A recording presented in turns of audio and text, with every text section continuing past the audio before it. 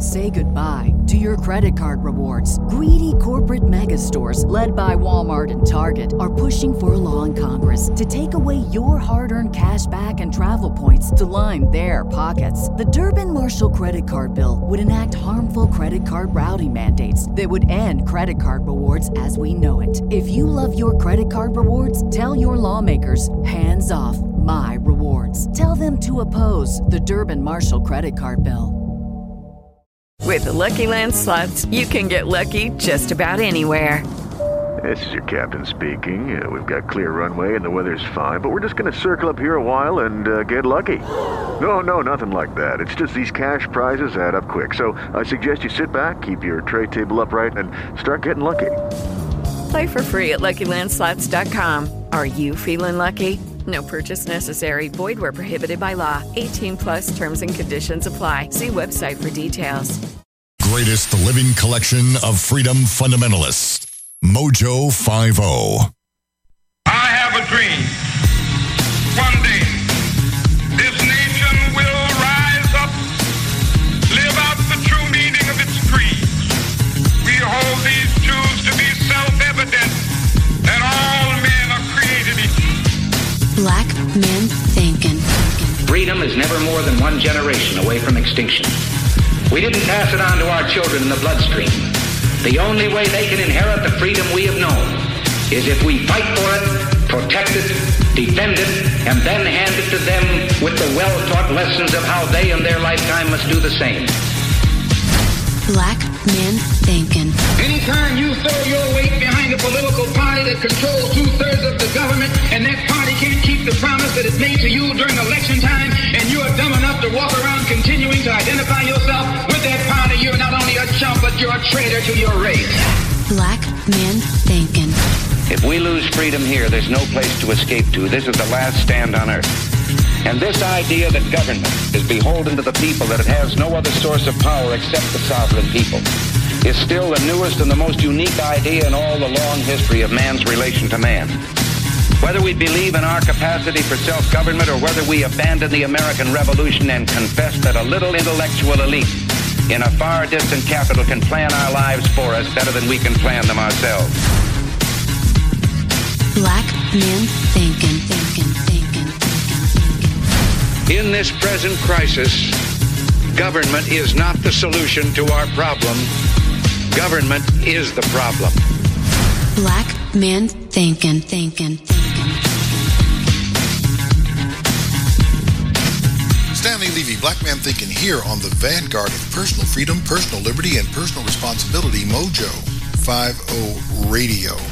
Also, you can find us on iHeart and Spreaker and pretty much anywhere that you would get your podcast. You can find Black Man Thinking. I'm very happy and about that, and hope you will take advantage of it to make sure you hear the things that we put forward on this broadcast. Happy New Year to everyone. And I'm hoping that, though very, very early in the new year, that your resolutions are holding and that your plans are being laid out and maybe even coming to fruition at this early date. We're not changing much because the challenges facing the country have been the same for about a year now. So we're going to go ahead and start,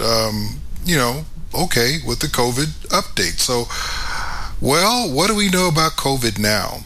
We do know more now as the truth comes out, because remember that old saying that is attributed to Winston Churchill, a lie can make it halfway around the world before the truth can get its trousers on. Well, the truth is fully dressed right now. And as is always the case with the truth, people don't want to hear it. So we're stuck with that particular thing. And as a result, the saga continues. This is not what they've told you it is. But you have spent so much time, and the media have done such a remarkable and consistent job of pushing false rhetoric about a virus, that the majority of people, particularly those who pay attention to what is broadcast as news, are simply sheep now. They believe that Anthony Fauci is telling the truth. He isn't. He never has been. They believe that Joe Biden has a plan, even though he's recently admitted that there is no plan. And now we're sitting up here talking about whether or not mandates, which are not law, by the way, should be legal and binding upon the American citizenry, which is a ridiculous precept from its outset. But let's take a look at this thing medically. Because remember, we used to be able to tell what a case of COVID looked like. If it were clinical, just from a clinical standpoint, if you had fever, chills, rigors, muscle pain, headache, sore throat, new taste or smell disorders, or if you had a cough, or you difficulty breathing, shortness of breath, or severe respiratory illness, then you know what? You probably had COVID. Of course, the interesting thing is those symptoms can describe the common cold, they can describe the flu, they can describe any number of respiratory viruses which would cause the same symptoms. And now, of course, we have a new entry with the Omicron variant of coronavirus, which in more than a third of all cases has no symptoms at all. I believe the number I saw was 41% of those infected with the Omicron variant have no symptoms. Well, how did you find that? Well, we tested them and they had no symptoms. Why are you testing people that don't have symptoms? See, help me out with that. When did we get to the point where you test people who don't have symptoms? What's the medical basis for testing people for a disease for which they show no symptoms? What is it? Why are we assuming, well, COVID-19 is so dangerous? No, well, actually, no, it's not, but that's a different story. Particularly the Omicron variant is not. But I digress. But let me say one other thing about that testing thing. Do you realize that in the United States, we do more than 2.3 tests per person in the United States. And of course, Joe Biden has gone out and ordered 500,000 more tests.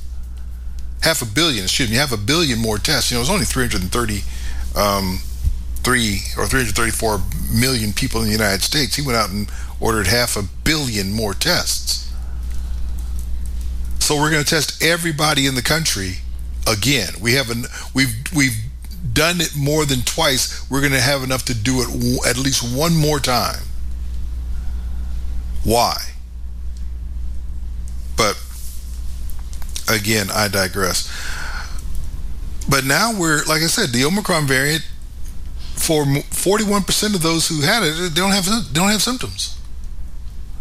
And the vaccine, of course, is useless against it, which brings up a very simple question, a valid question about the testing and everything else. Well, wait a minute.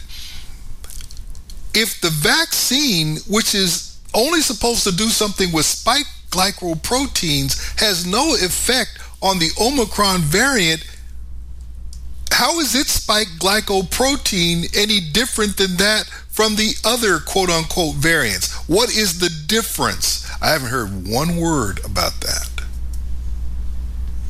Because the vaccine, the so-called vaccine, these mRNA injections, do not deal with the virus because the virus was never isolated to the point where they could make a live vaccine. It's only dealing with the mRNA component of the spike glycoprotein, which, guess what? How is that different between the variants? Haven't heard anyone discuss that. And if it's not different, as I suspect it is not, then why would this mRNA vaccine, so-called vaccine, not work against a spike glycoprotein mRNA? Unless, of course, it never worked to begin with.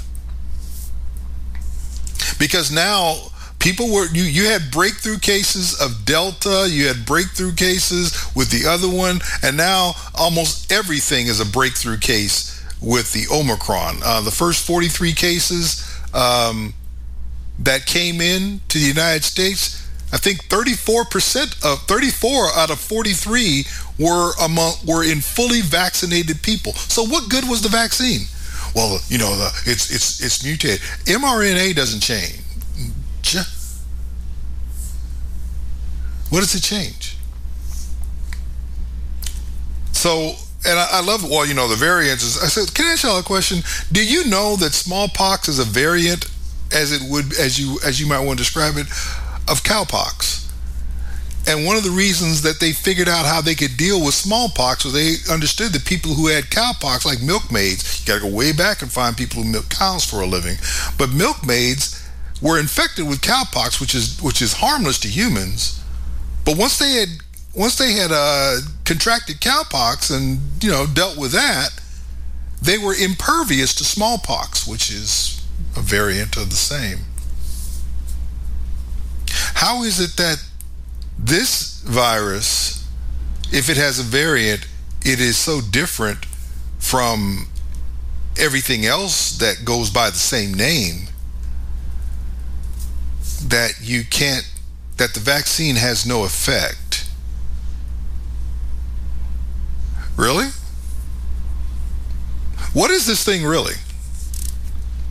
Actually, what is this thing? We know almost without question that it's not a naturally occurring virus. It was cooked up in a lab using technology that we funded for the Chinese to have, and they got the technology. They took it down the hall, and they souped up a bat virus so that it could infect human beings. We already know this. And now we have these vaccines that are supposed to do something but they don't do anything. Before Omicron, you weren't being saved from infection. You weren't being saved from hospitalization. You weren't being saved from death, except by the hand-waving arguments that were being made by Fauci and those who collaborated with him. The injections didn't do anything. They didn't stop the spread. Let's not forget that more people have reportedly died from COVID this year than in all of 2020. And this is after we've had vaccines. The vaccines didn't show up until the last 2 weeks of 2020. And so for all of 2021, we've had 1, 2, and 3 vaccines and boosters and everything else, yet more people supposedly have died from COVID-19 in 2021 in America than from 2020. And I imagine it's maybe true worldwide. But before you go off on a tangent, let's not forget this particular piece of information from Drs. Birx and Fauci back in April of 2020. Just one for Dr. Fauci or Dr. Birx. Can you talk about your concerns about deaths being misreported by coronavirus because of either testing or standards for how they're characterized? So I think in this country, we've taken a very liberal approach to mortality. And I think the reporting here has been pretty straightforward over the last 5 to 6 weeks. Prior to that, when there wasn't testing in January and February, that's a very different situation and unknown. There are other countries that if you had a pre-existing condition, and let's say the virus caused you to go to the ICU and then have a heart or kidney problem. Some countries are recording that as a heart issue or a kidney issue and not a COVID-19 death. Right now, we're still recording it, and the great thing about having forms that come in and a form that has the ability to mark it as COVID-19 infection, the intent is right now that if someone dies with COVID-19, we are counting that as a COVID-19 death. Can you be sure? You hear from coroners that that's not necessarily the case. Are you sure? How can you be confident about that? And is there any concern that it skews the data that you're trying to collect in terms of projections and things like that? Well, I think that would apply more to rural areas that may not have the same level of testing, but I am pretty confident in New York City and New Jersey and places that have these large outbreaks and COVID-only hospitals. I can tell you they are testing. New York and New Jersey together have, by proportion, are testing extraordinarily well as Washington State and Louisiana.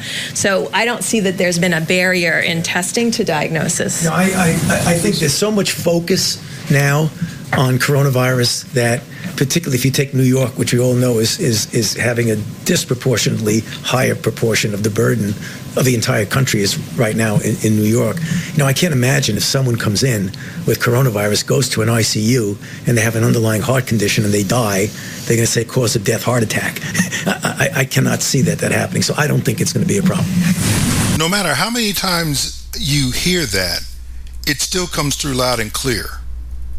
If you die with coronavirus, we're counting your death, no matter what the cause, actual cause, as death from COVID-19. That's what they just said.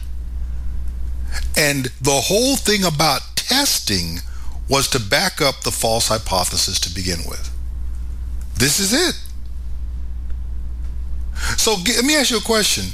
I remember they said, well, they have forms that they can market, because if you'll recall, and for those who follow this program, I've told you, on the 24th of March, CDC issued a memorandum to the NVSS, National Vital Statistics Service, the agency or the group that monitors or gives guidance to those who prepare death certificates. Hey, we need you to put a new code on death certificates marking the presence of COVID-19 and listing it as a potential underlying cause of death.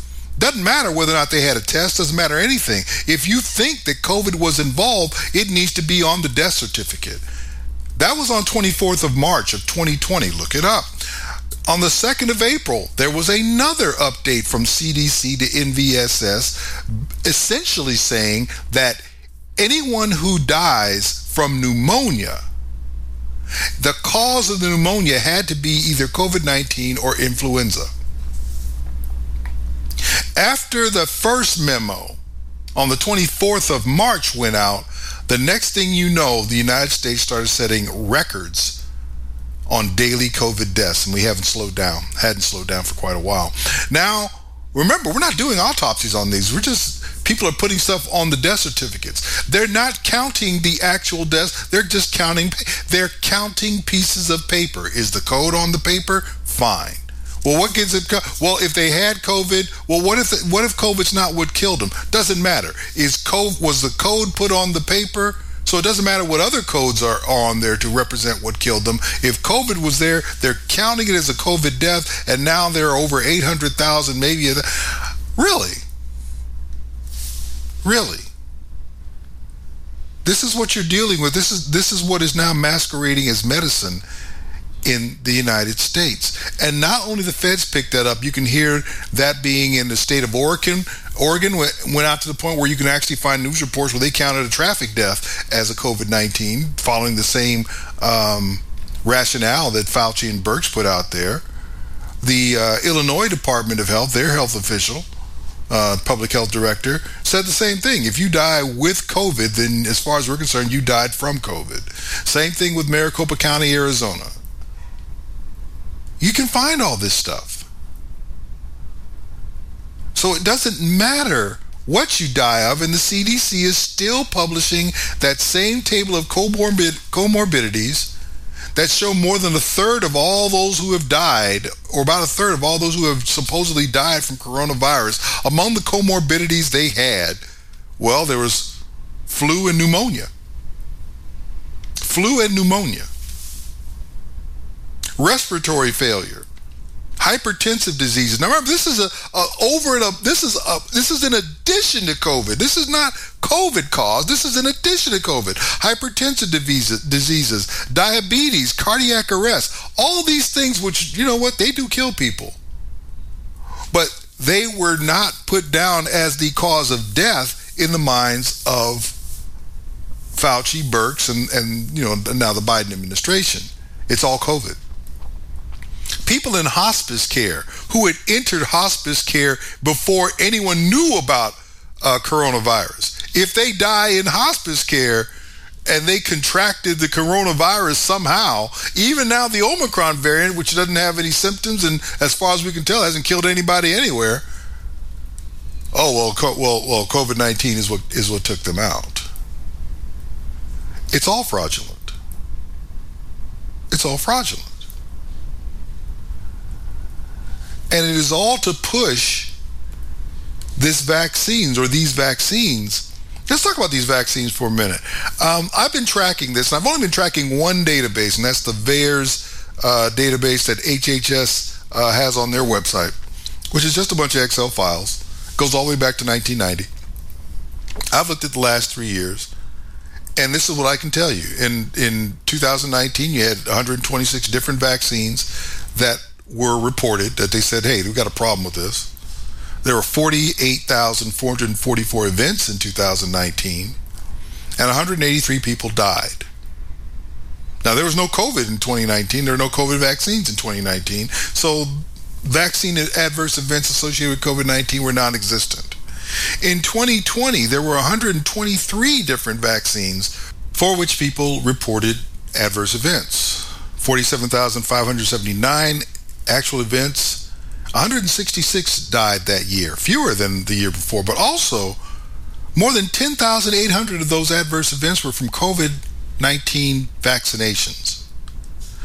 And remember, the vaccines didn't come out until like the 14th of December. You only had it for 2 weeks. You had 10,000 of the 47,000, nearly 11,000 of them were due to COVID-19, and 16 of the 166 deaths were associated with vaccine adverse events from COVID. Still, that's nothing compared to what we have now. Through the 24th of December, Christmas Eve, so about a year, we're a year into this now. Remember I said there were 48,000 adverse events in 2019, all of 2019, 47,000 adverse events for all of 2020. We have 710,584. We're talking about well over an order of magnitude. We're talking about 15, 16 times the number of adverse events this year compared to either of the last 2 years. Oh, by the way, 93% of the vaccine types identified with these adverse events are COVID. We've had 9,917 deaths from associated with vaccine adverse reactions in 2021. 9,607 of those deaths are associated with vaccine adverse events related to COVID-19 vaccines. That's 97%. 97% of the deaths associated with vaccine adverse events are associated with COVID-19. Now, I already know what's going to be said, and it's being said all over the place. How do you can't say this stuff. You know, you're misusing this data. I'm not doing anything with the data but reporting it. You can't conclude that because someone had a vaccine adverse event that caused their death. Well, hold on a minute. How is it that you can conclude that having COVID-19 but not necessarily having any symptoms, having anything wrong with you, you just happen to test positive for COVID-19, even though you have all kinds of other things that were wrong with you can kill you, you can choose to say that COVID-19 killed all those people, but then you're going to turn around and deny that the vaccine had a hand in deaths? I don't get that. Because you can't prove that COVID-19 killed these people. Did you do an autopsy? We're not doing autopsies on that. I know of one autopsy report that was done on an 86-year-old man. I guess he was a European guy. And he was fully vaccinated. Didn't have any issues. And then within 4 or 5 weeks of being fully vaccinated, he was dead. When they did the autopsy, they found spike glycoprotein throughout every major organ in his system. But of course, the vaccine didn't kill him. Well, but spike glycoprotein is not supposed to be showing up everywhere in your body. And the only way it got into his body was it was introduced through the vaccine. Because even people who get COVID, you don't have them talking about they have the protein showing up throughout their body. Medically, this is a sham.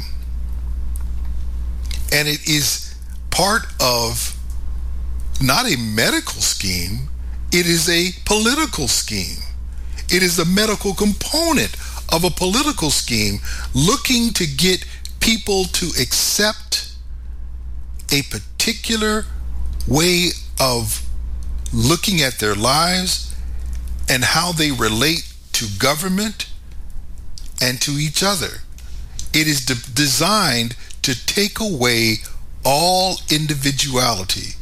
We're putting on masks. We're not allowed to do anything unless we have vaccination or testing.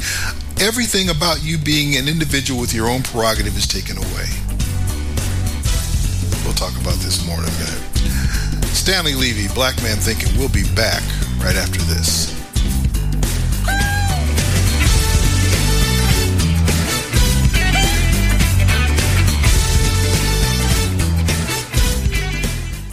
You want to wake up refreshed, like you slept on a cloud? Get yourself the very best in bedding supplies today. You deserve it.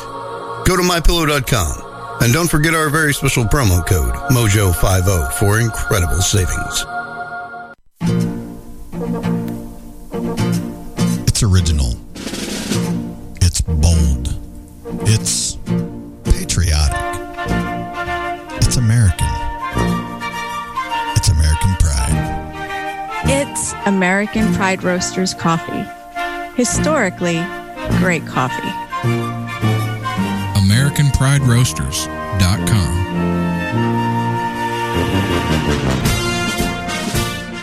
This is Matthew Holloway of the HoloNet. You know, if I'd have thought about this before I actually hit the button to go on the show. He's one of Mojo 50's top hosts. I don't have a producer, and I suck at my job, so hang on.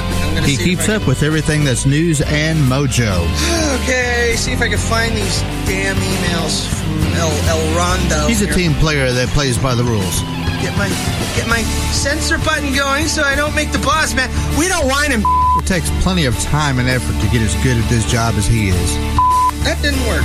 That's weird. Huh. He uses the best technology it has to offer. Well, good thing we're getting to the end of the show because my tablet just bricked. And he brings every bit of enthusiasm to his show that he can muster. A couple of other stories to get to. I've got 5 minutes left. I don't want...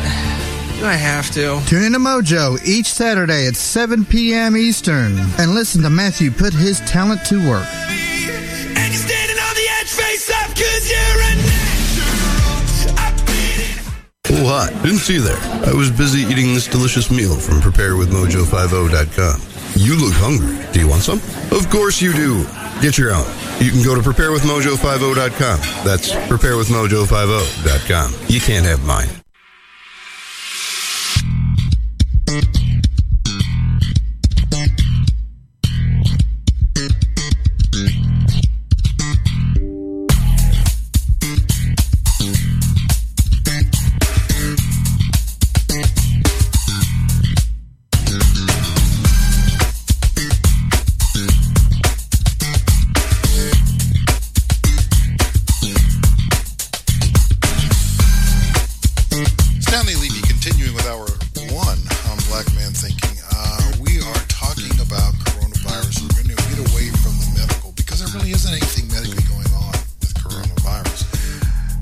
The same things that you do with coronavirus and the same level of attention that it has earned on its own is no different than what you would see in case of the annual flu. And of course, the annual flu has been forgotten.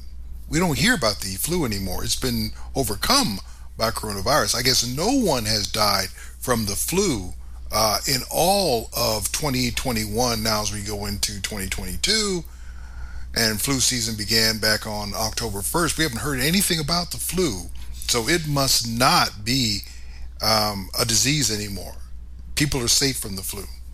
We must have stopped giving out flu vaccines. We must have stopped all of that. We must stop all of our normal conversation and precautions with respect to the flu because coronavirus is all. We all know that's not the case. because the flu hasn't gone anywhere. Let me tell you what it means when it says the flu hasn't gone anywhere. Because the same flu strains for which we currently vaccinated, which includes the Spanish flu H1N1, which includes the H3N2, I believe Hong Kong flu, that's in our vaccine every year. All the A and B strains, all those things. Oh, and by the way, the vaccines for flu are less than 50% effective every year, including for those two strains, Hong Kong and Spanish flu. Less than 50% effective every year. And on top of that, I believe roughly only I think it's less than half of the U.S. population gets a flu vaccine every year. But we don't care. And guess what? We lose anywhere from 20 to, I think back in 2018, we lost 80,000 people to the flu. Well, that's nothing compared to the 800,000 people that we've lost from coronavirus. Then stow that foolishness. Stow it. Because as soon as the CDC comes out and says that only 1 out of every 20 people who died from COVID had COVID as the only thing wrong with them, and you start reading some of the other stuff that's there, including heart disease, kidney disease, accidents, poisonings. The truth of the matter is you can cut that number by 20. Take whatever they're telling you and divide it by 20, and that's the number.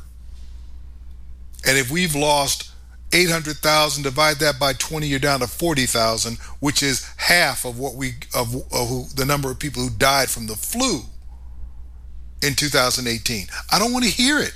I'm not trying to hear it. Well, you're trying to diminish it. I'm not trying to diminish it. I'm trying to put it in perspective. It is what it is. Well, it's more dangerous than the flu. Then how come the flu kills more people? It hasn't killed 800,000, and neither has COVID. COVID has probably killed around 40,000 people. Oh, by the way, remember that thing I told you about the VAERS database, where less than 1%, according to studies done, it captures less than 1%? Well, remember, I got more than 9,000 folks dead from reactions associated with coronavirus. If I were to multiply that by 100, I would have 900,000 dead, which is more than they claim that the virus has killed. And that should be more than enough to shut down distribution of something that is that dangerous. A vaccine that's killed 9,000 people should be shut down. What happens if it's killed 900,000? And why isn't that being discussed? Because this is not medical at all. This is political. If it were medical, someone would shut down this clinical trial. It's a clinical trial. Somebody would shut it down and say, whoa, we jumped the gun here. We're losing too many people. We're having too many adverse effects, too many heart attacks, too many miscarriages, too many sudden infant deaths, too many young people with myocarditis and other heart illnesses, other inflammation around the heart. We're having too much of this. We got people dropping dead. I think they've lost like 36 registered members of FIFA, the soccer league, in 6 months since they've gotten vaccinated. People are actually dropping out, falling out, and some of them falling out dead on the soccer pitch. We have teenagers here in the United States dying in playing football. Well, that happens every year. Well, yeah. But this one was fully vaccinated and had nothing wrong with him before then. That's just a coincidence. Really? If vaccine-related deaths are coincidence, they are no less or no more of a coincidence than vaccine deaths. Than virus deaths. Because the link between vaccine deaths is no more tenuous than the link from COVID. Well, I know somebody who's died from COVID. Guess what? I know a whole bunch of people who've had problems with that vaccine. And there are plenty of news reports of people who have died. News reports. People who have died. Or people who have become so injured that they cannot continue their normal vacations. Are you going to deal with that? Or not? Because if you're not, I understand. But at least own up to it, and let's go ahead and talk about this like grown-ups. And let's make sure we understand what this is all about. This is all about how much control is the government going to get. Because if they can tell you that you can't go hither and yon, you can't open your business, you can't have employees, you can't have patrons, you can't gather with family and friends, you can't do any of this unless you do what we say with respect to a virus that is no more dangerous than the flu. Oh, it's more dangerous. Why is it more dangerous? Because it's killed more people. No, it hasn't.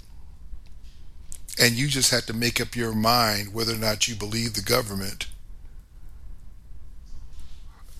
and believe the media, or if you believe what you see with your own eyes. A lot of it. Let me make this clear. If you don't believe this is political, I challenge you to do this. For those of you who watch television news, and I generally do not. The only television news I'll get is I may watch a YouTube video on a particular story, and even then I feel like I need to go take a shower afterward. It's so bad. Turn off the television news for 1 week. Go about your normal routine. And in most states, that routine doesn't include the same restrictions as it does in some of the other states. And then come back and tell me whether or not there's actually still a pandemic going on. And we're in cold and flu season now. Tell me how much of this is real. Let me help you out with something. I was looking at a USA Today story that came out the day after New Year's. And they had a remarkable listing of the states in which COVID restrictions have been lifted. They don't have them. I'm going to read them off to you because there's 38 of them. Maine, Minnesota, Michigan, Massachusetts, Maryland, New Hampshire, Montana, New Jersey, Missouri, Mississippi, North Dakota, North Carolina, Oklahoma, Vermont, Wisconsin, Wyoming, South Dakota, Pennsylvania, Utah, West Virginia, Tennessee, South Carolina, Texas, Alaska, Connecticut, California. That's interesting. California doesn't have state restrictions. The counties have gone off the beam pretty much there, and I know of which I speak because I live in this state, and I live in one of those counties that have gone off the deep end. Oh well. Colorado, Arizona, Arkansas, Alabama, Idaho, New York. New York doesn't have state restrictions. Oh my goodness. Iowa, Indiana, Kentucky, Kansas, Georgia, Florida. Oh well. And of the 12 remaining, a number of those are easing the restrictions that they have. There are a couple, be fair, there are a couple who are tightening some. There wasn't a mention of anyone putting in new restrictions. So at least in 76% of the country, this isn't an issue anymore. 76% of the country. And that would include some Democrat states. The COVID fatigue has overcome the fear. We're tired of this because you told us we were going to have people stacked up bodies in the street. That didn't happen. We were going to have morgues. We had to order stuff. They have done let me help you. The big lie depends on your initial reaction. They hit you hard to try to get the reaction you want, whether it be fear, whether it be panic, whether it be patriotism, whether it be socialism, it doesn't matter. The big lie comes hard. Remember when we were told we could lose as many as 2 million or at least 1 million people from COVID, and people panicked? Of course they panicked.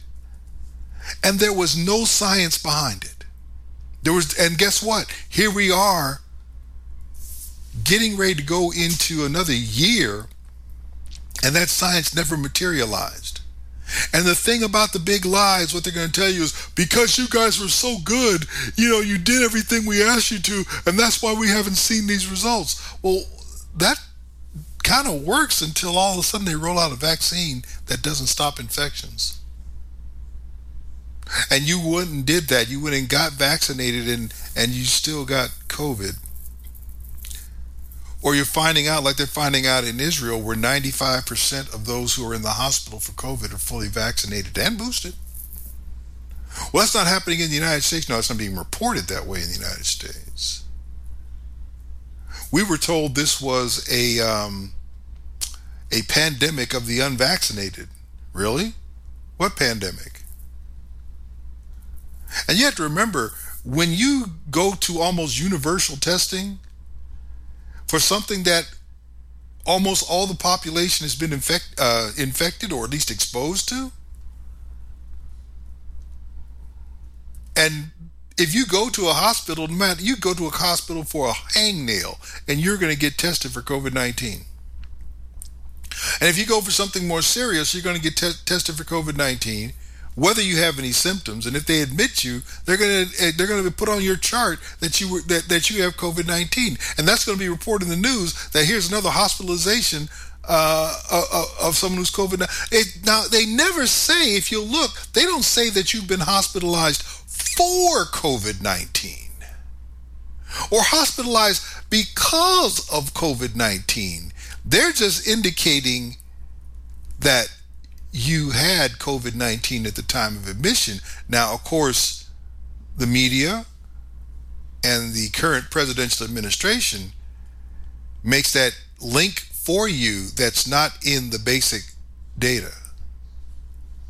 Because we're back to what Fauci and Birx said more than a year and a half ago. If you come to remember this, if they can say, well, if you died with COVID, then we're going to say you died from COVID. Well, if you go to the hospital with COVID, we're going to say you got hospitalized because of COVID. It's the same thing. You're trying to tell us that we shouldn't be upset. No, I'm not trying to tell you shouldn't be anything. What I'm trying to tell you is you need to recognize when people are lying to you. If the government could do everything that they claim to be able to do, why did more people die from this in 2021 than did in 2020? And how come that didn't happen for any other respiratory virus this century? And after the Spanish flu outbreak, last century either. It got worse when the common medical thinking is as these strains continue, they mutate, and by mutating they get weaker because if they kill everybody, then obviously they're going to kill themselves. So they weaken so that their hosts can continue to survive and spread, which is why Omicron is a nothing burger. Just like the annual flu. It's as dangerous as the annual flu.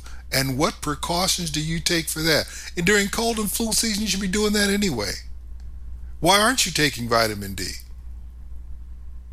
At least one doctor has described the whole cold and flu season is not a rise of viruses, it's a decline in the presence of vitamin D in our systems. What happens October through April in the United States?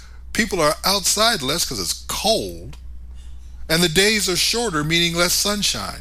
So you're not getting the vitamin D that would normally come from being exposed to sunshine. If you're not supplementing, your vitamin D goes down. When your vitamin D goes down, you become more susceptible to infection from viruses like cold, flu, and anything else that's out there. Why are you afraid? If the media didn't tell you to be afraid, would you be afraid?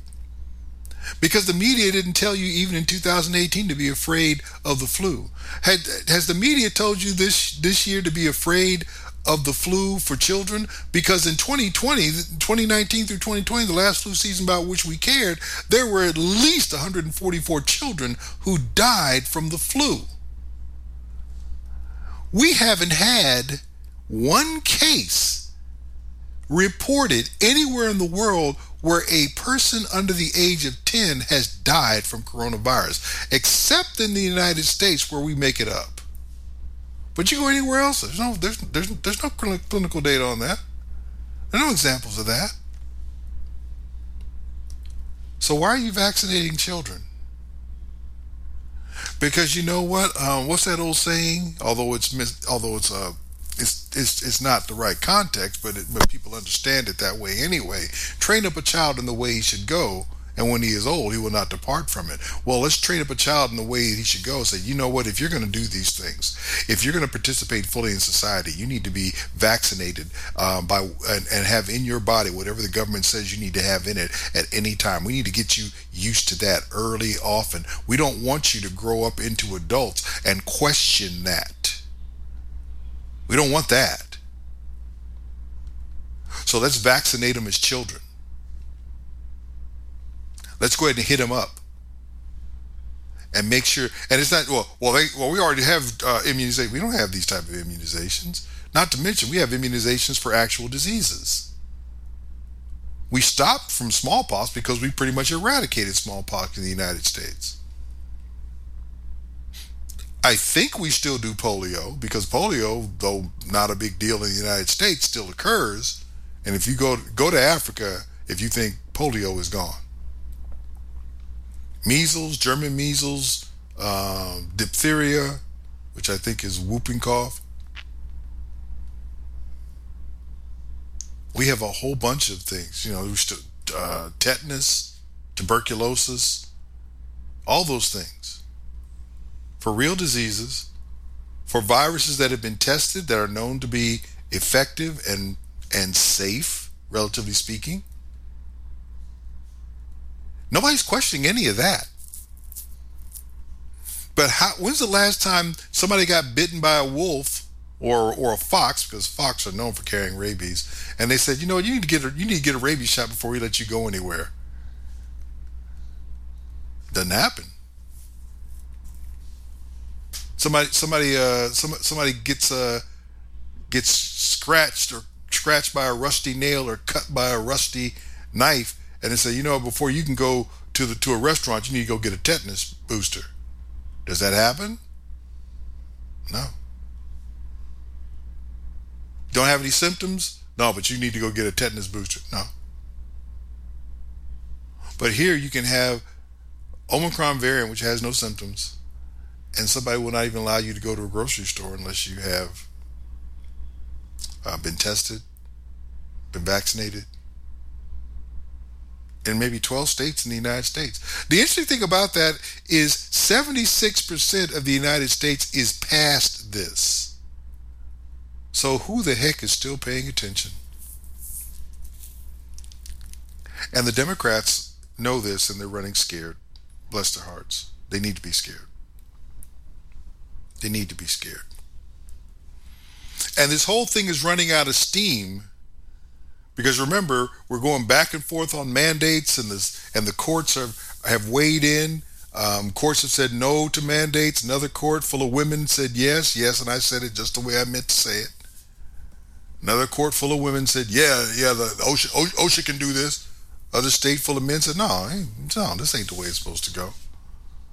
But then we had the massive admission from President Biden back on the 28th of December.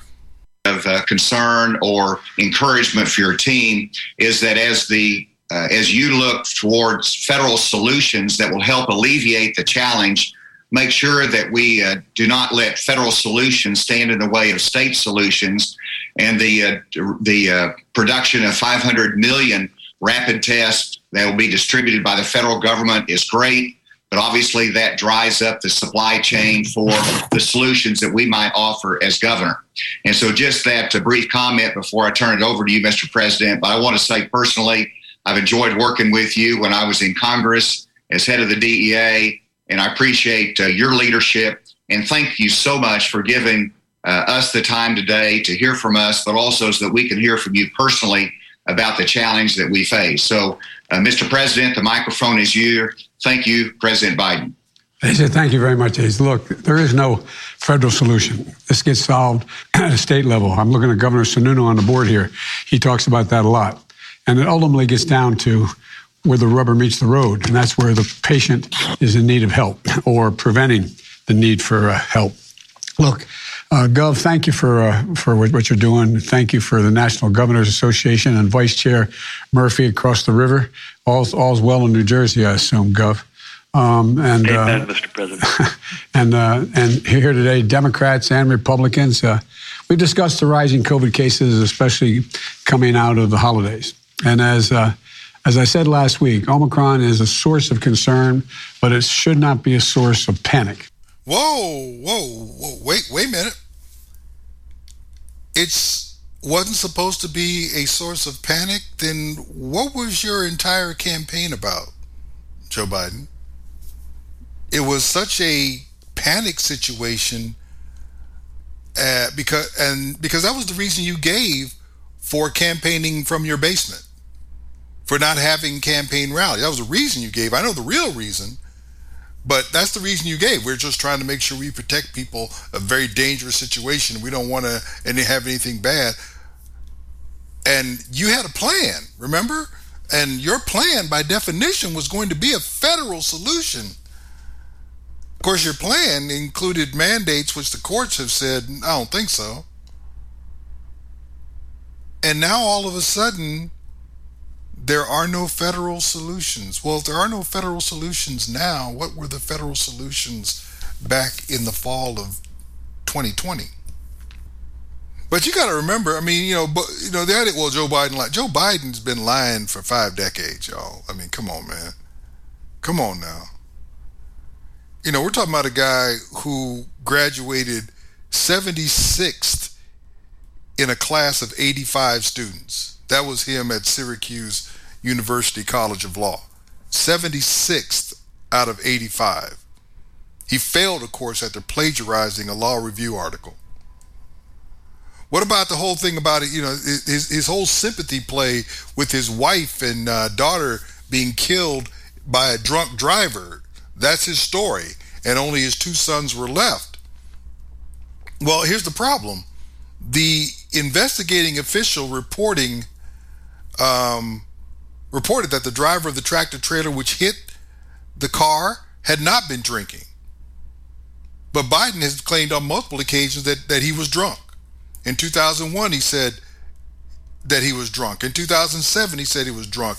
In 2019, in a political piece titled "How Grief Became Joe Biden's Superpower," the wife of the accused driver said the family feels these statements are both hurtful and untrue, and we didn't know where they originated from. And that Biden apologized for hurting her family in any way after CBS reported on Biden's unsubstantiated claims. 1973, he described the Roe v. Wade verdict as wrongly decided. But in 2012, in 2021, he said the Biden-Harris administration is committed to codifying Roe v. Wade and appointing judges that respect foundational precedents like Roe. Wow. 74, he said it went too far. His first attempt at running for president failed because they found out that he was a plagiarist. He's plagiarizing Black Lives Matter. The man, if he has a pulse, he is lying. Which means he lied when he said there was going to be a federal solution. Joe Biden didn't do anything. Joe Biden did nothing with regard to coronavirus. Everything that Joe Biden claimed to have done was already put in place for him by the prior administration. He had nothing to do with the vaccines. Matter of fact, he criticized the vaccines, saying that he wasn't sure that they would be safe if they were developed under Donald Trump. But now he's pushing them as though they're the only thing possible to protect people from coronavirus, even though they've been shown spectacularly to have failed. This is what you're dealing with Joe Biden. This is all politics. And this is all designed to get the Democrat Party in a situation where they can dictate everything to you. Build back better, stacking the Supreme Court, voting principles, all this nonsense. And you're going to have to stand up against it. But I'm out of time for right now. I need to turn this over to my good friend Ron Edwards. After that, we'll be back with hour 2 of Black Man Thinking.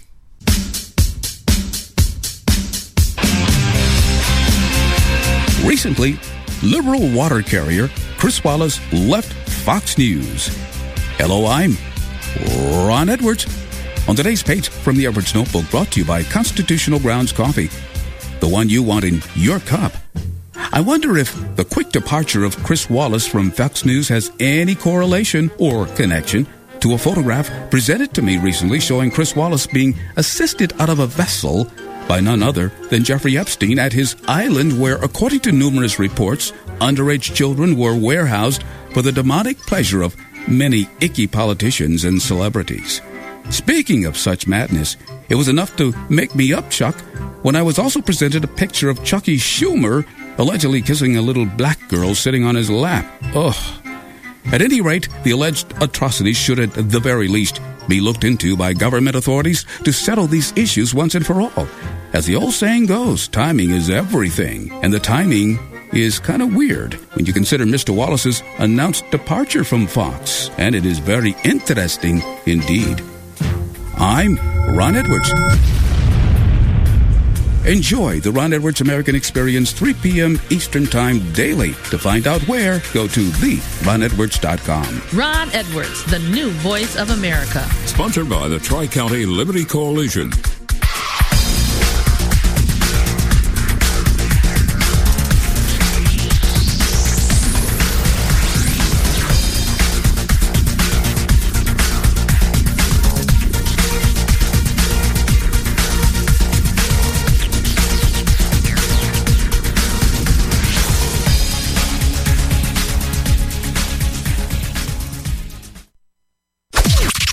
This is the seditious, rabble-rousing, liberty-loving, home of fun, entertaining, and compelling talk. Mojo 50. Breaking news this hour from townhall.com. I'm John Scott. Heavy snow is hitting the mid-Atlantic states, up to 10 inches of the white stuff, along with high winds forecast for the District of Columbia, Northern Virginia, and Central Maryland by the time the storm moves out this afternoon. National Weather Service meteorologist David Roth says the Metro D.C. area will be hit the hardest by the winter storm. In this case, 1 inch of rain will materialize as 8 to 10 inches of snow, because we're expecting the initial snow to melt on contact, help cool off the ground before snow rates pick up. Wind gust of up to 35 miles per hour forecast. Travel expected to be very difficult because of these hazardous conditions. The stormy, snowy weather has also closed federal offices and many schools in the region.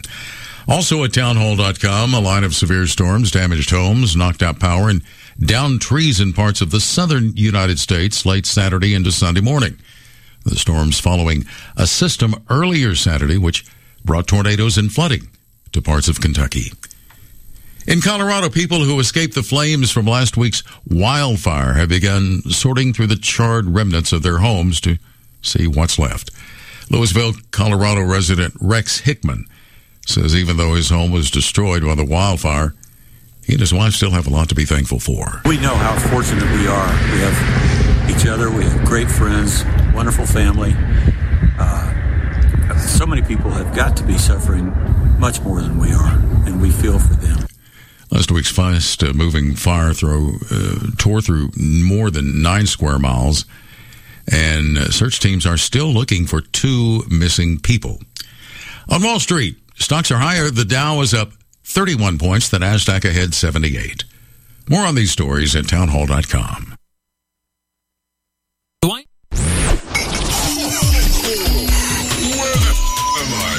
Here's hoping that Santa doesn't get lost using Apple Maps this Christmas. Mojo 50. Merry Christmas.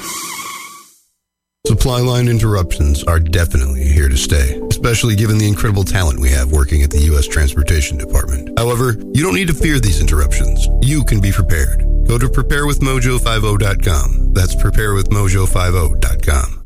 The Daily Mojo with Brad Staggs. The point I worry about, and is there a point in here somewhere? I was kind of hoping we get to one sooner or later, but well, like it's got. You told me I have to do 3, 2, 1, go. What's the point? I have to have a conclusion at the end. Good. Well, you're at the end, so get to that conclusion, would you? Because we're waiting. Go in 3, 2, 1, and in summation, go. We start polarizing and isolating people, and furthermore, happening with us. At the end of the day, if you can't beat them, join them. Every dog has its day. Easy come, easy go. For more of the that's my story. Political ramblings. Is ramblings too generous? I don't know. Maybe it's not. Just rambling is good. Yeah. Right. Okay, rambling. Weekdays, 8 Eastern. Mojo 50. After a long, hard night, I am exhausted. I need something that will stimulate me. That's why I start each day with Ron's sexual chocolate. It really gets me off to work. Find the flavor that stimulates you and gets you off to work at AmericanPrideRoasters.com. The mighty Mojo 50. I have a dream. One day, this nation will rise up, live out the true meaning of its creed. We hold these truths to be self-evident, that all men are created equal. Black men thinking. Freedom is never more than one generation away from extinction. We didn't pass it on to our children in the bloodstream. The only way they can inherit the freedom we have known is if we fight for it, protect it, defend it, and then hand it to them with the well-taught lessons of how they in their lifetime must do the same. Black men thinking. Anytime you throw your weight behind a political party that controls 2/3 of the government, and that party can't keep the promise that it made to you during election time, and you are dumb enough to walk around continuing to identify yourself with that party, you're not only a chump, but you're a traitor to your race. Black men thinking. If we lose freedom here, there's no place to escape to. This is the last stand on earth. And this idea that government is beholden to the people, that it has no other source of power except the sovereign people, is still the newest and the most unique idea in all the long history of man's relation to man. Whether we believe in our capacity for self-government or whether we abandon the American Revolution and confess that a little intellectual elite in a far distant capital can plan our lives for us better than we can plan them ourselves. Black men thinking. In this present crisis, government is not the solution to our problem. Government is the problem. Black men thinking.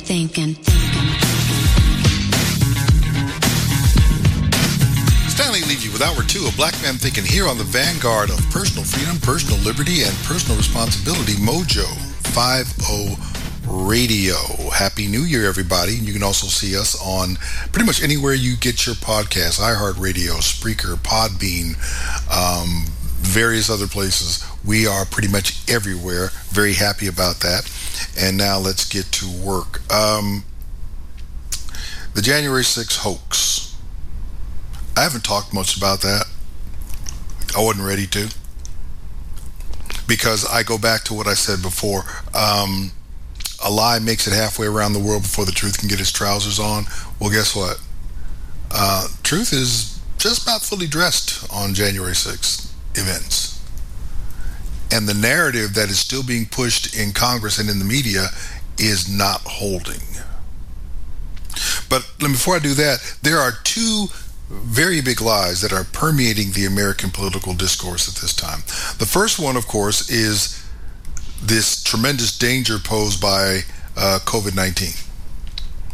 That's a lie designed to convince the American people that their lives are more important than their liberties, something that would be a surprise revelation to Thomas Paine, who said, "Give me liberty or give me death." It would also be quite a surprise to Harriet Tubman, who said, I reckon I would have liberty or death.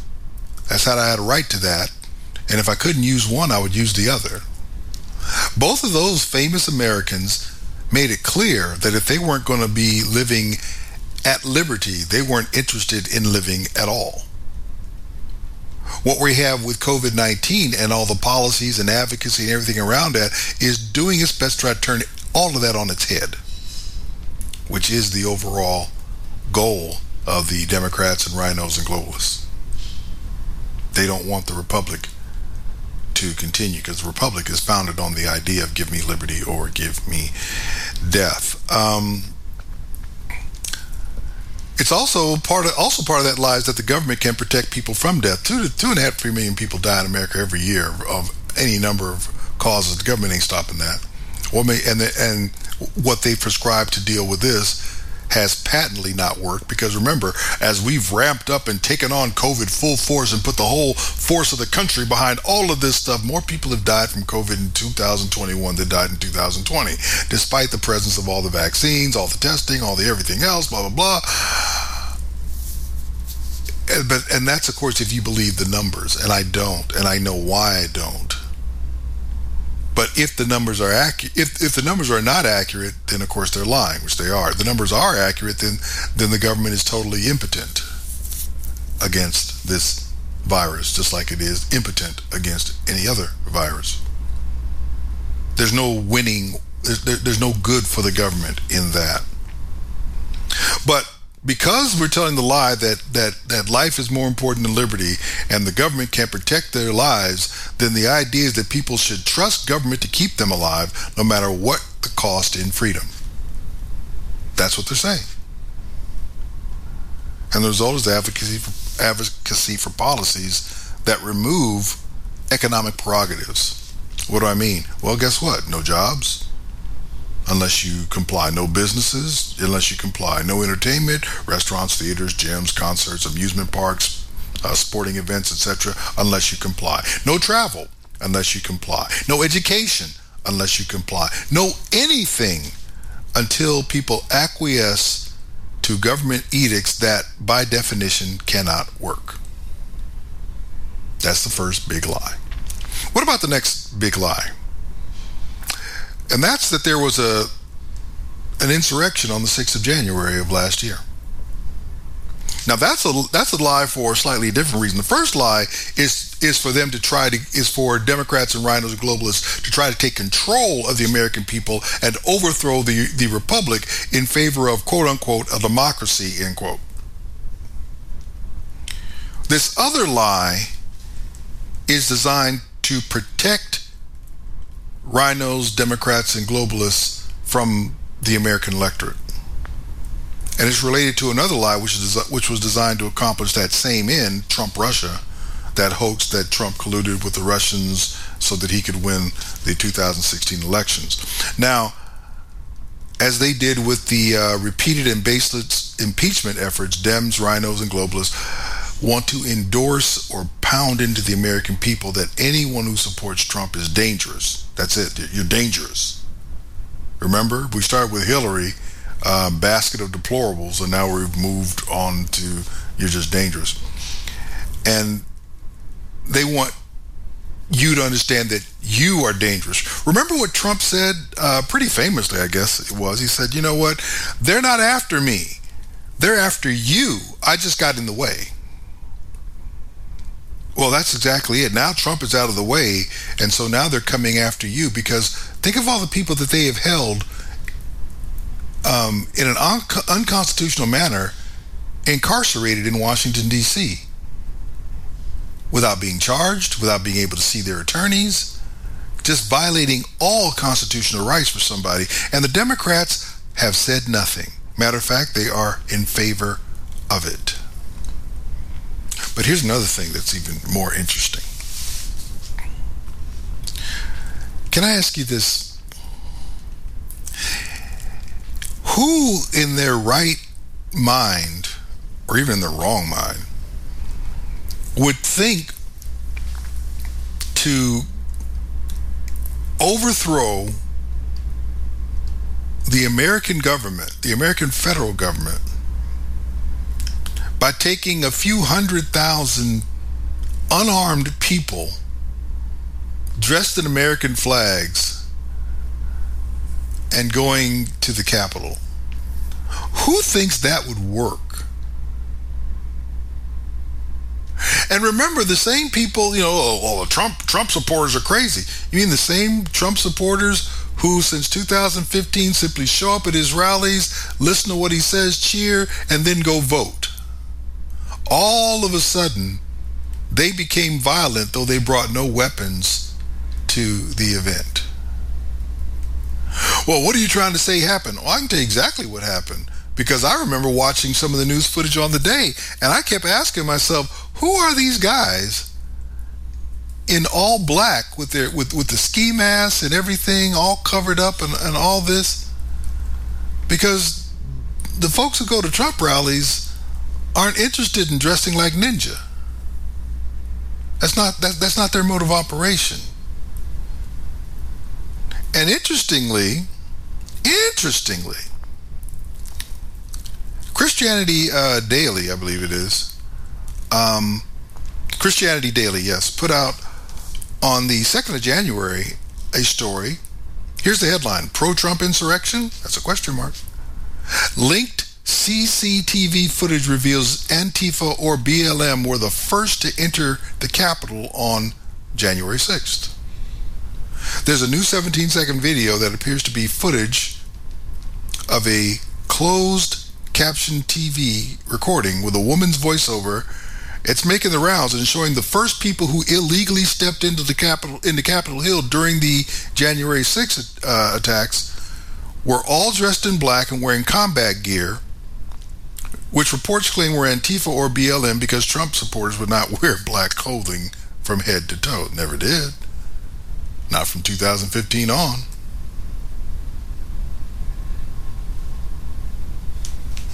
So for everybody who says there's no evidence, that's the problem with video cameras being everywhere. Remember, video cameras being everywhere was what messed up Jussie Smollett. Because somehow from that interesting quality video that they had of the two African brothers who collaborated with him in his hoax, they figured this out. No, man, this ain't working. Cameras did him in, because there are cameras all over the city of Chicago. And if you think there are cameras all over the city of Chicago, imagine how many cameras there are in the Capitol building in Washington, D.C. And there you have them. So they're in there. Group of folks all dressed in black, head to toe, combat gear, faces covered. That's not how Trump folks roll. So who are these people? They look exactly like the folks. Anybody remember that video in Minnesota of the guy walking around, I think it was a Target store, all dressed in black, just walking around casually, breaking the windows. And then when one or two black people tried to stop him, or at least tried to question him, he got real irritated and threatening. But it was a white guy, clothed head to toe, in black. Remember, this is like May. Granted, it was Minnesota, but this was like May.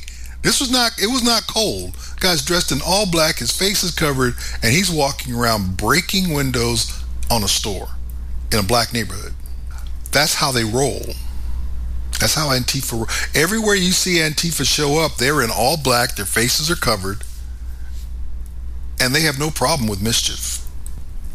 Now, for those who think I'm just making stuff up, perhaps you should understand someone who's named John Sullivan. Hey, Kelly and Bob, James Sullivan says he turned in tips about his brother to the FBI here in Salt Lake City. He says he believes that his brother was not only involved in the riot at the Capitol, but somehow in charge. Full disclosure, the FBI has been in contact with me. John Sullivan posted to his Twitter on Wednesday. I got the call, as I said again today, that he was going to be apprehended by the FBI. John's brother James says he first learned his brother was at the U.S. Capitol when friends started texting him these pictures. Then John posted video to YouTube. I'm just trying to record. He was going in there to document it, but he also was part of the Antifa groups. I also, want to support the Black community out here too in the best way that I can. That's my belief. I believe the Black Lives Matter. I mean, I'm not here to assert myself and my beliefs on other people. I just want to give people the footage, the video. The FBI's office in Salt Lake City would not confirm they were investigating Sullivan or any Utahns. I want to condemn, absolutely condemn the shameful and violence that we saw on January 6th at the U.S. Capitol. We still love John, and that's something that he needs to know. Now, the criminal complaint against John includes violent entry. John was also charged by Provo police officers back in July of 2020 for criminal mischief and rioting. In Salt Lake City, Aaron Cox, Fox 13 News, Utah. Well, Stan, that's kind of vague. How is it vague? He's got a criminal complaint against him for being in the Capitol legally, and he has complaints in Utah for him engaging in similar activity. Yeah, but it's not really clear. Oh, okay, it's not really clear. Here's another report that goes just a little bit more in depth about Mr. Sullivan, and also why a little bit more about his brother's belief that this guy is really unhinged. And the FBI is encouraging people to turn in anyone that they know who was involved in that attack on the Capitol. That means for some people, turning in their friends and even their own family members. Our Adian Detil spoke to James Sullivan, who turned in his brother, John Sullivan, to the FBI after seeing pictures and video of him at the Capitol. And Adian, I can only imagine this is such a tough decision for a lot of people.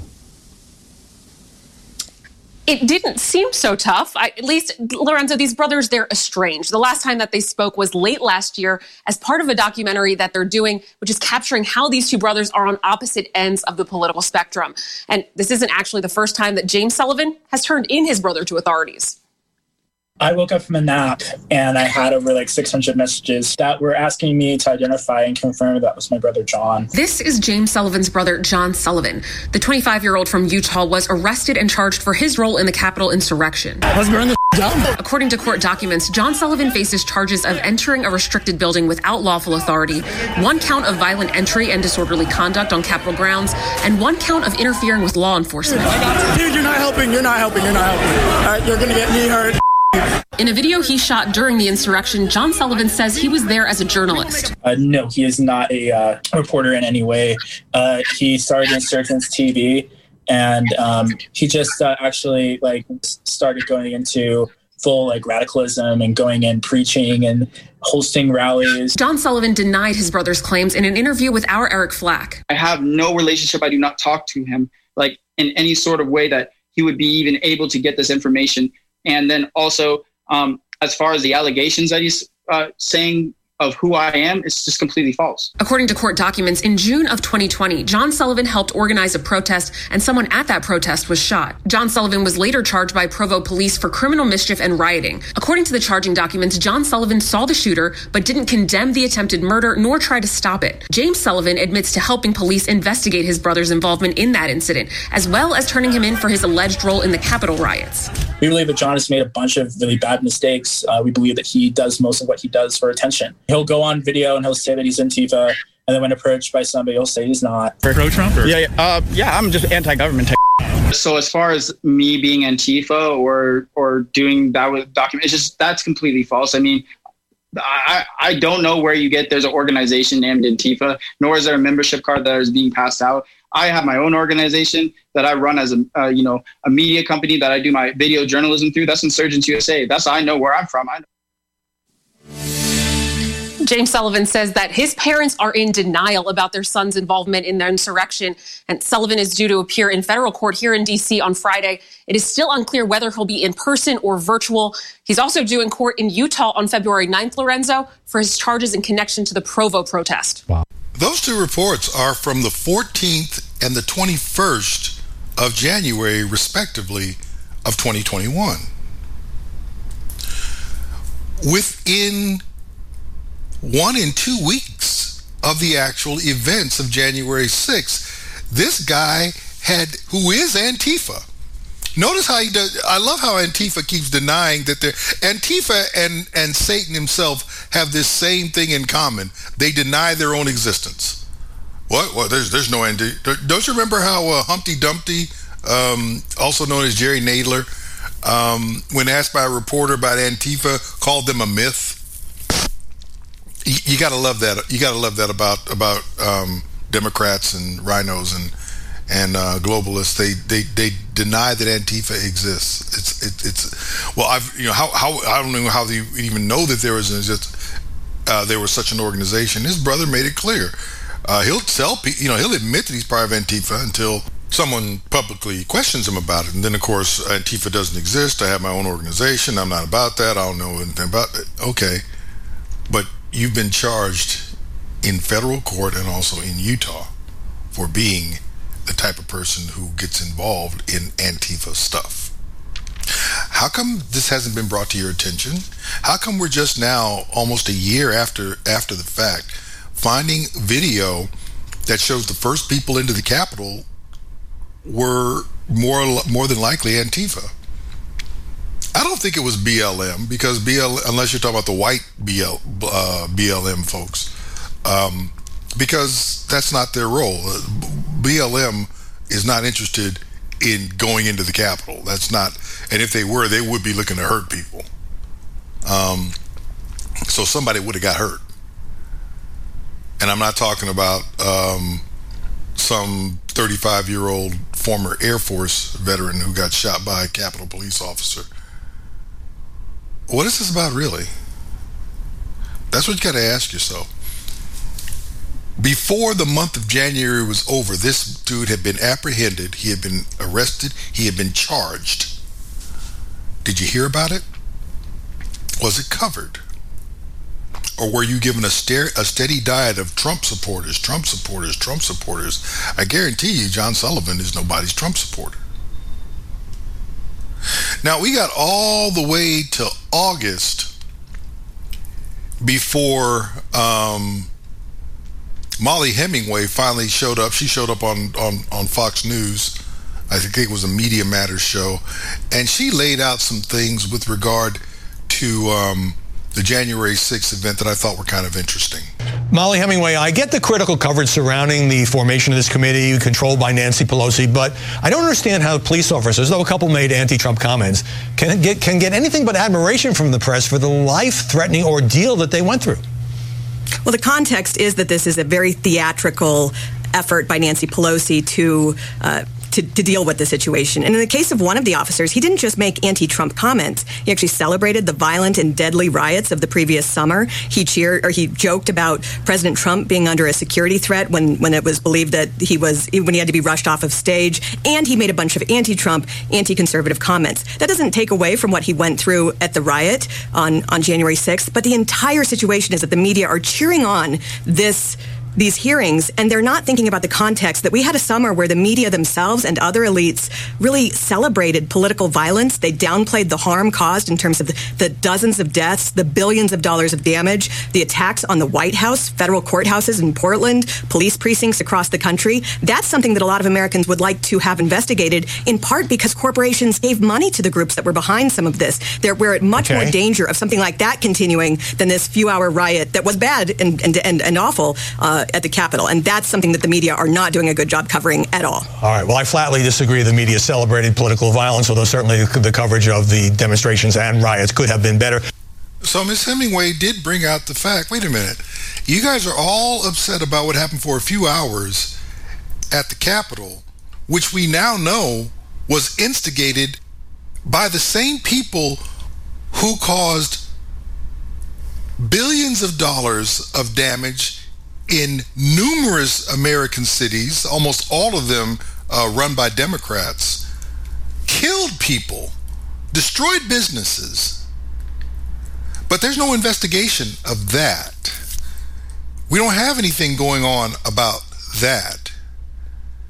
The same people who are in office now, I think, Kamala Harris was involved with some group that was actually paying the bail of people who were involved in these riots. And now we learn, this was August of 2021 when Molly Hemingway made her appearance. We find out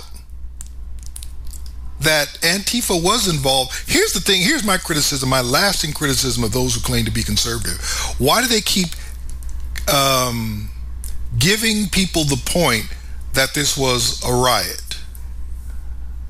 What happened was some people, thousands of people, tens of thousands, hundreds of thousands of people gathered. You had a handful, and maybe a little bit more than a handful, of Antifa types who were instigating violence, and you had police who did not do anything to stop the violence or to counteract the actions of Antifa. And it was allowed to go on until something terrible occurred. Well, the Trump people should have left. Well, how come you didn't say that to any of the Antifa or Black Lives Matter people in all the tens and dozens of cities where they created all this havoc? And how come you're not investigating? Where's the commission to look into all that violence? This is a lie. It is a hoax. It is a joke. And if you don't recognize that and put an end to it, then it's going to continue to do harm to you until there's absolutely nothing left to laugh about. Stanley Levy, Black Man Thinking. We'll be back right after this.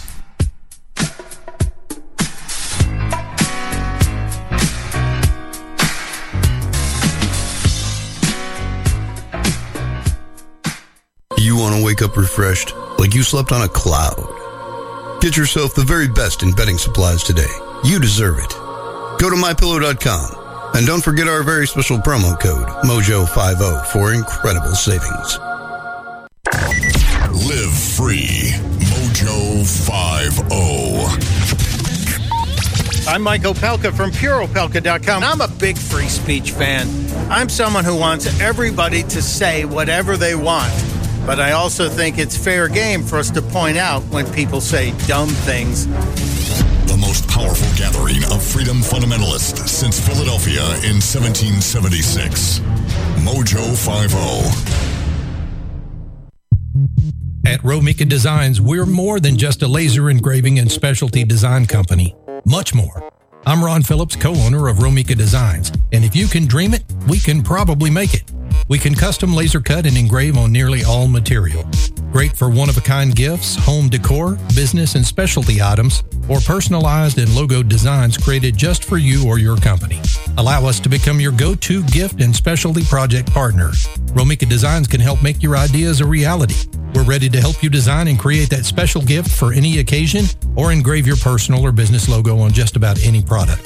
View our designs at romikadesigns.com or simply email us with your ideas. We specialize in custom design and we'd be honored to have the opportunity to discuss it with you. Call us at 817-400-4040, email info@romikadesigns.com, or visit us on the web at romikadesigns.com. Oh, hi. Didn't see you there. I was busy eating this delicious meal from preparewithmojo50.com. You look hungry. Do you want some? Of course you do. Get your own. You can go to preparewithmojo50.com. That's preparewithmojo50.com. You can't have mine.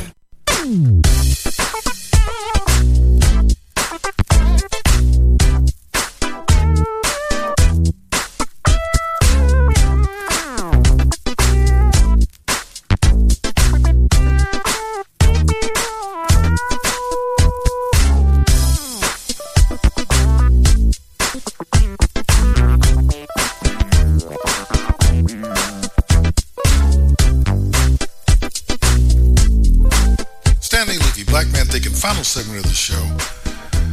Wow. It keeps coming back to this, and I will keep expressing this as long as I have breath and inclination to broadcast.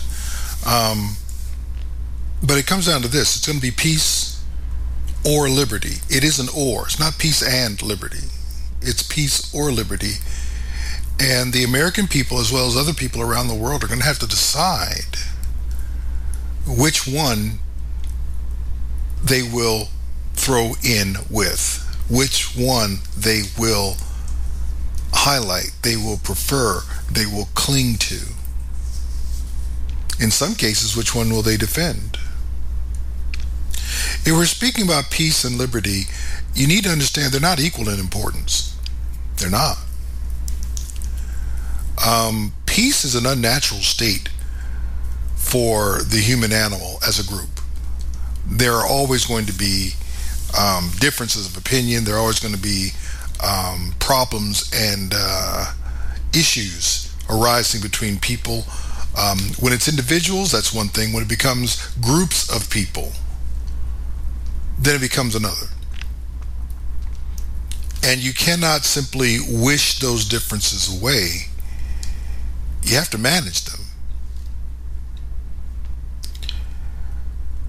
And the interesting thing about peace and liberty, they're not equal in importance. I believe liberty is far more important than peace. And they really don't exist in some type of equal balance where you balance peace and liberty. That's not the case, because only where liberty is vigorously or even violently defended can meaningful peace exist, which basically, let me tell you what peace means. It means nobody's bothering anybody else. The usual reason that occurs, you can go back to what was known as the Wild West in the United States as it was expanding toward the Pacific Ocean. Peace came at the end, at the barrel of a gun.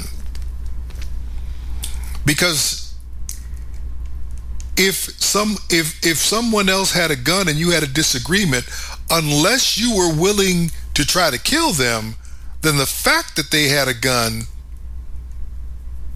well, that kind of kept the peace. As a matter of fact, that's what one of the guns in the Old West was called the Peacekeeper. That's exactly what it did. You want to start something? Really? Are you sure you want to do that? Because we are ready to vigorously and even violently defend the liberty that you want to trample on. So make up your mind which one it is. Remember also what Thomas Jefferson said wrote in one of his more famous quotes. The tree of liberty must be refreshed from time to time with the blood of tyrants and patriots. It is its natural manure. You will not have liberty unless you are willing to kill and to die for it. Now you can have peace. Let me make sure you understand this. Liberty requires blood be shed. Peace does not.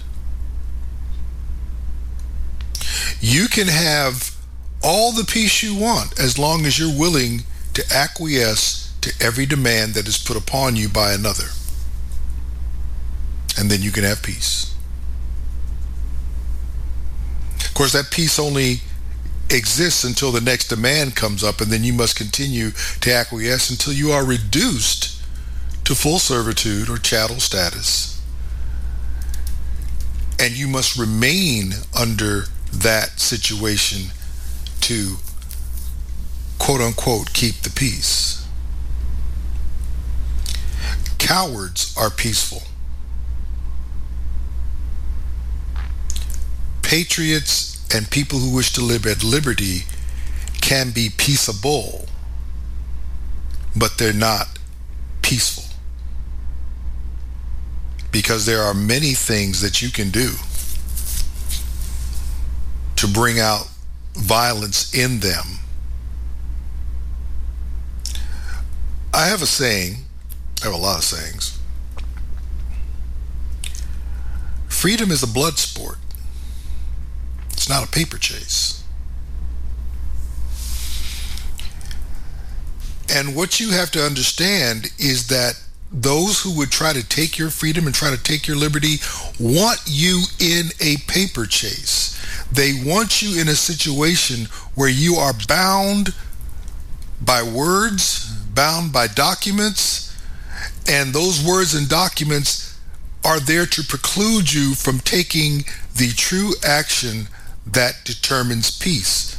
And to be honest, that true action is, I am willing to kill or die that I might be able to exercise my prerogative rather than accept yours for me. And what we have now going on in this country is an imbalance where one side is willing to be peaceable to the point of being peaceful. In other words, they're not willing to take any real physical action to maintain their own prerogative. And that group of people, unfortunately, looks like a majority of the American people. Because we've done nothing about Anthony Fauci. We've done nothing about Joe Biden. We've done nothing about Nancy Pelosi. We've done nothing about Chuck Schumer. And these people are working systematically to take away the prerogatives of a free people. They're doing it with the nonsense of the pandemic, the scamdemic, the whole thing where, we have to protect people. You can't protect people.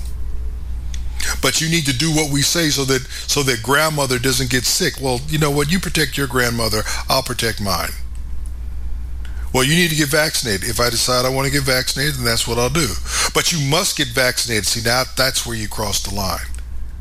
I don't have to do, speaking for myself in a vernacular of my choice, I don't have to do anything but be black and die. Anything else, we're going to have a discussion. And my discussion begins with, I'm not going to do that. And you're going to have to kill me to make me. And even then, I still won't do it.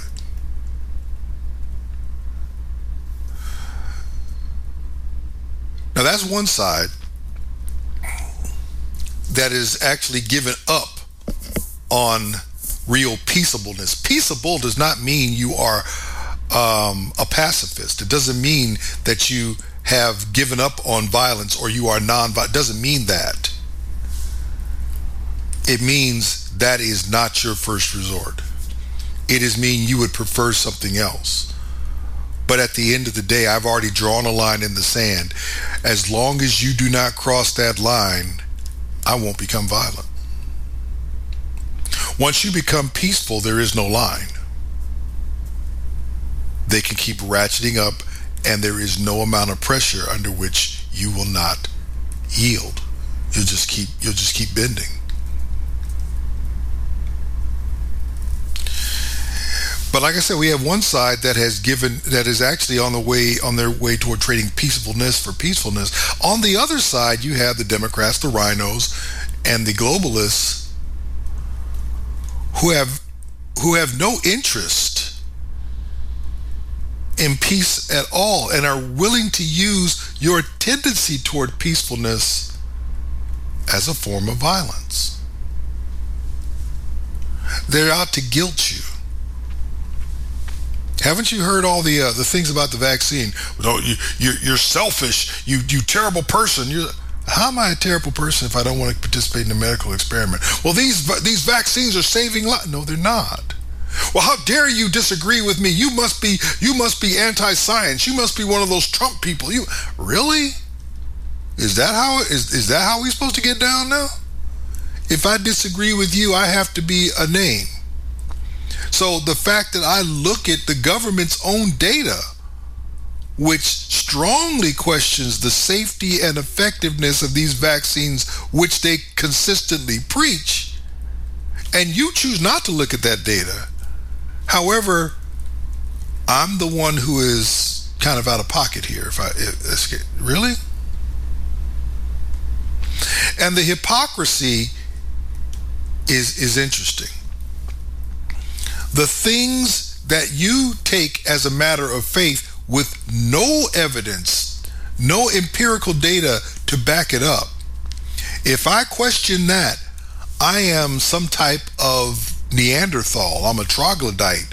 I'm a knuckle dragger. All these things.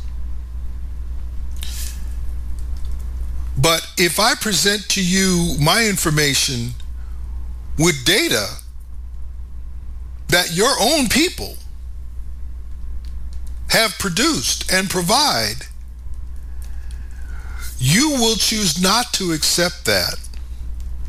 You will say that I am presenting conspiracy information. See, I love that, because I go with people say, why are you challenging this? Well, I could start with the fact that the CDC says only 1 out of every 20 people who are classified as dead from COVID actually were killed by COVID. Well, that's not true. I said, okay, so is that not true because you don't believe it? Is it not true because it's not written? Or is it just you choose just to deny the existence? And so there's the hypocrisy. I'm supposed to accept your articles of faith with no validation, no objective verification. But when I provide you my articles, if you will, with validation and objective verification, they are to be rejected. So this is no longer anything other than a religion. And there's a difference between religion and faith, by the way, but we won't get into that. But the hypocrisy is what you're going to have to deal with when you're dealing with peace or liberty. Those who want to have peace with you from a political perspective are generally hypocrites, because if they agree with you politically, they don't need to be peaceful. They just need to be peaceable. And that's how America became a great nation. Everybody didn't agree, except on one thing. You have the right to do as you please. I have the same right. And as long as what you do doesn't interfere with what I'm doing, then we're not going to have a problem. At the point where there's a conflict, then we might need to go to law, to somebody else to resolve this dispute. But if that does not work, I reserve the right, that's what the Second Amendment is all about. I know people want to say it's something else, to defend my liberty and my prerogative with violence if need be. I have that right. Well, the law says something different. The law used to say that if you were in this country of African extraction, then you could be chattel. And that was perfectly fine. The law said that. The law used to say, in parts of the country, that if I was of African extraction, I was not allowed to cast a vote in any election. The law said that. Yeah, but you brought that down with nonviolence. It was brought down by those pursuing their citizenship rights, not practicing violence. If you do not believe that the civil rights movement was violent, then you missed a lot. The nonviolence practiced by Martin Luther King, which was also which he got from Gandhi. Same thing. Gandhi did not believe in practicing violence. That doesn't mean he didn't. That doesn't mean he looked to avoid violence, because what he sought, he knew was going to get a violent response from the British. Yet he pursued it anyway. What King and the others in the civil rights movement wanted from Southern whites in America in the mid-20th century, they knew it was going to be met by violence. They pursued it anyway. They did not pursue peace. They pursued liberty. They were not peaceful. They were peaceable. They did not fight back in the same way that they were attacked, But those who attacked them recognized the danger that they pose. What is it that Lyndon Johnson said about those participating in the movement? Got a problem with these blacks now. They get uppity. And that's a problem for us because they now have something now that they didn't have before, and that is the political power to back up their uppityness. And that political power came in the form of moral correctness. Their position was morally correct. And they had a resolve that comes from people who seek liberty, even if it means they have to die.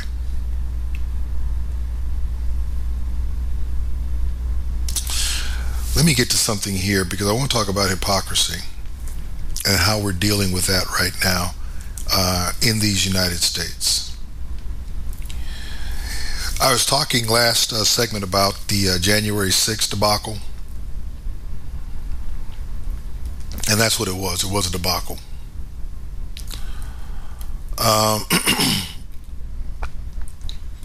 And the part about it that was hypocritical is that now we have the left going on and on about how this should not have been going, how this should not have happened, and how this riot should have been condemned, should never happen. Donald Trump's responsible for all this, and this is terrible, terrible, terrible. Got it.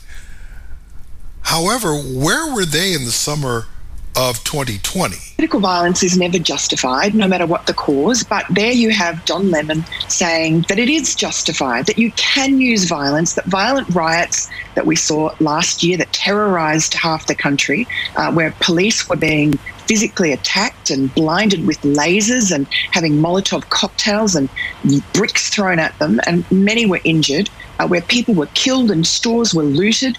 That's fine. There's no problem with that because Don Lemon believes in the cause. Well, that's just wrong. And apart from which, you know, everybody agrees that what happened last week at Capitol Hill was wrong. That violence was wrong. And also, I agree with him that it was based on, the cause was wrong. You know, it was based on a false premise, on a fiction that somehow the election result was going to be overturned. But equally, Don Lemon's supposed facts about police being racist are also a fiction. You know, he doesn't get to choose his own facts, and he doesn't get to justify violence and continue on CNN, which should be ashamed of itself, to stoke those fires. It is so divisive, and it is such a hypocritical double standard. It really just causes more division and begets more violence. That was Miranda Devine from January 13th of 2021, a week after the events in the Capitol of January 6th, bringing up a very simple point. The left supports the violence that accomplishes their ends, but condemns what they consider to be violent that goes against their ends, even though the violence that occurred was actually fomented by their own people.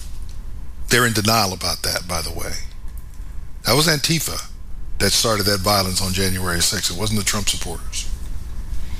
Of course, like I said, they're in denial about that.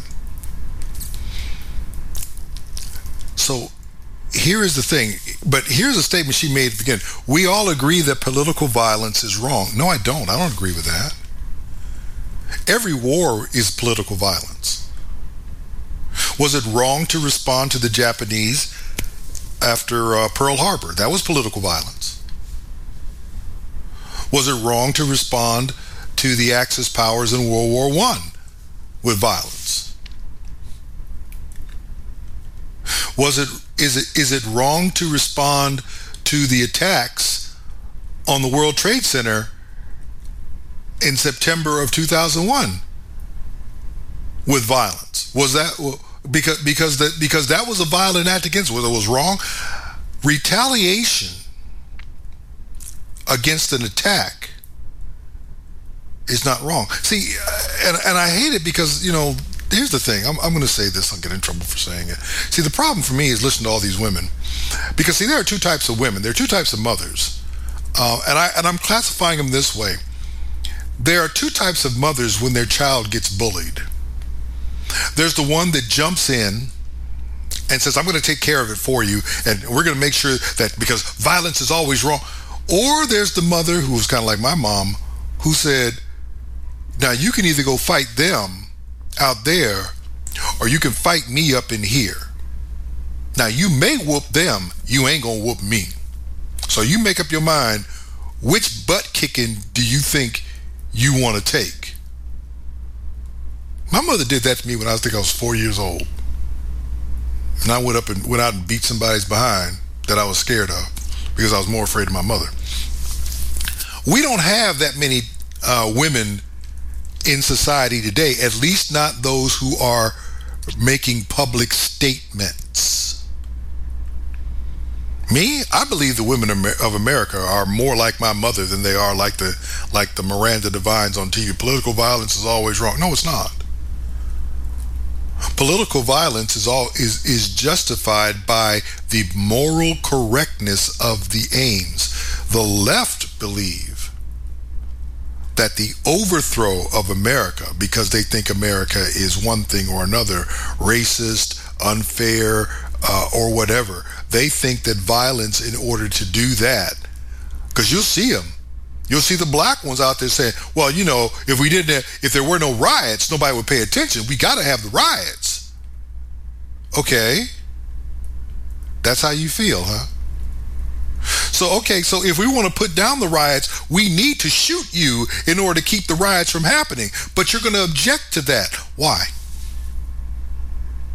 Because you think your aim is more valid than mine. I don't agree with that.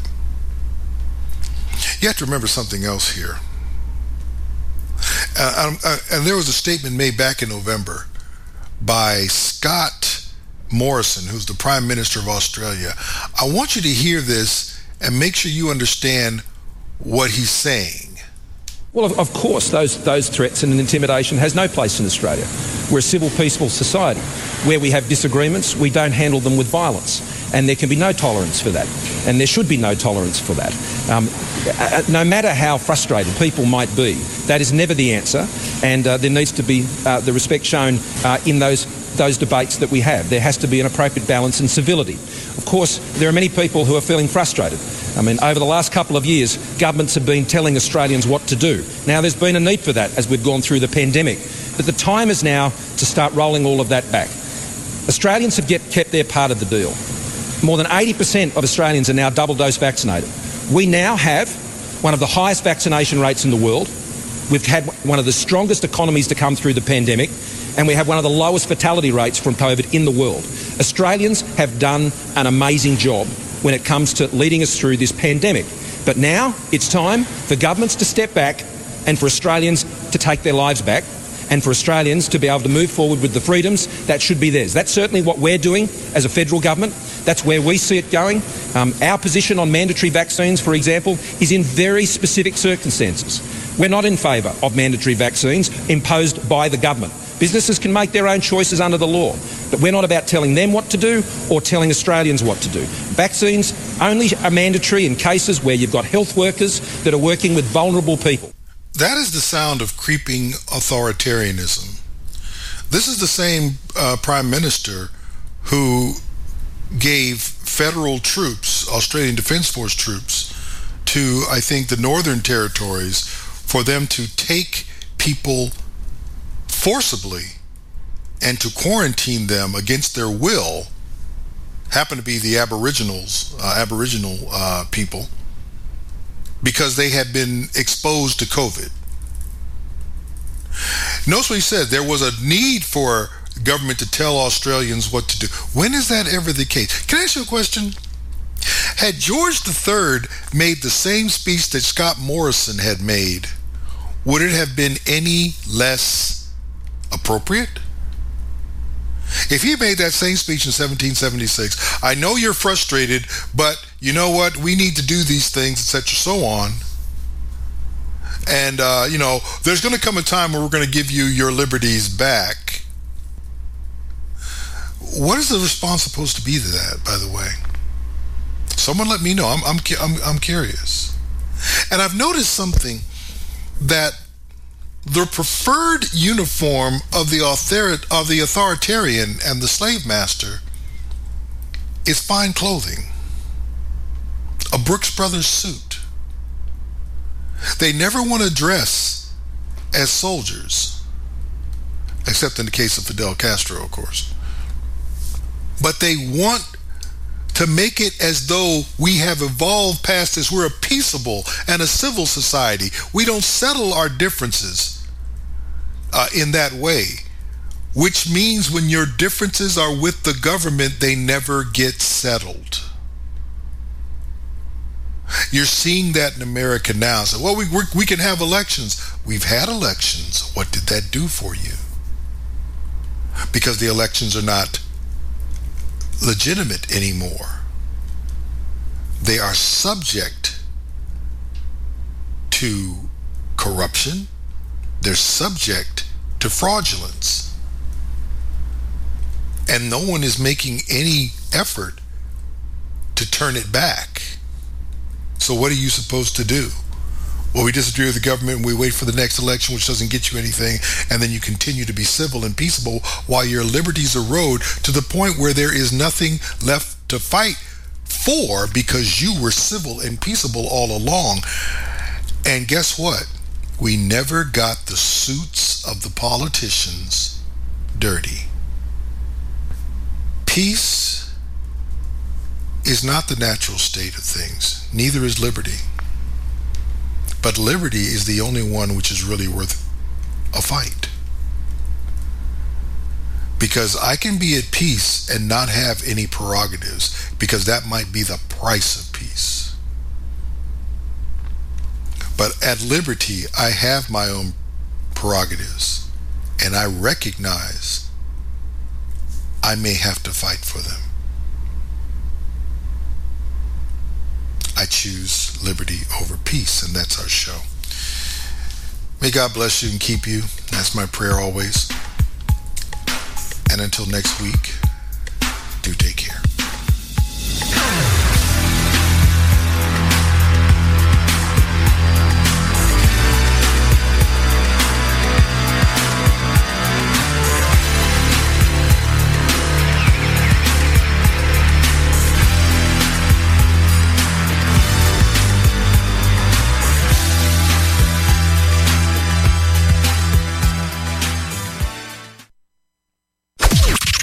This is the seditious, rabble-rousing, liberty-loving, home of fun, entertaining, and compelling talk.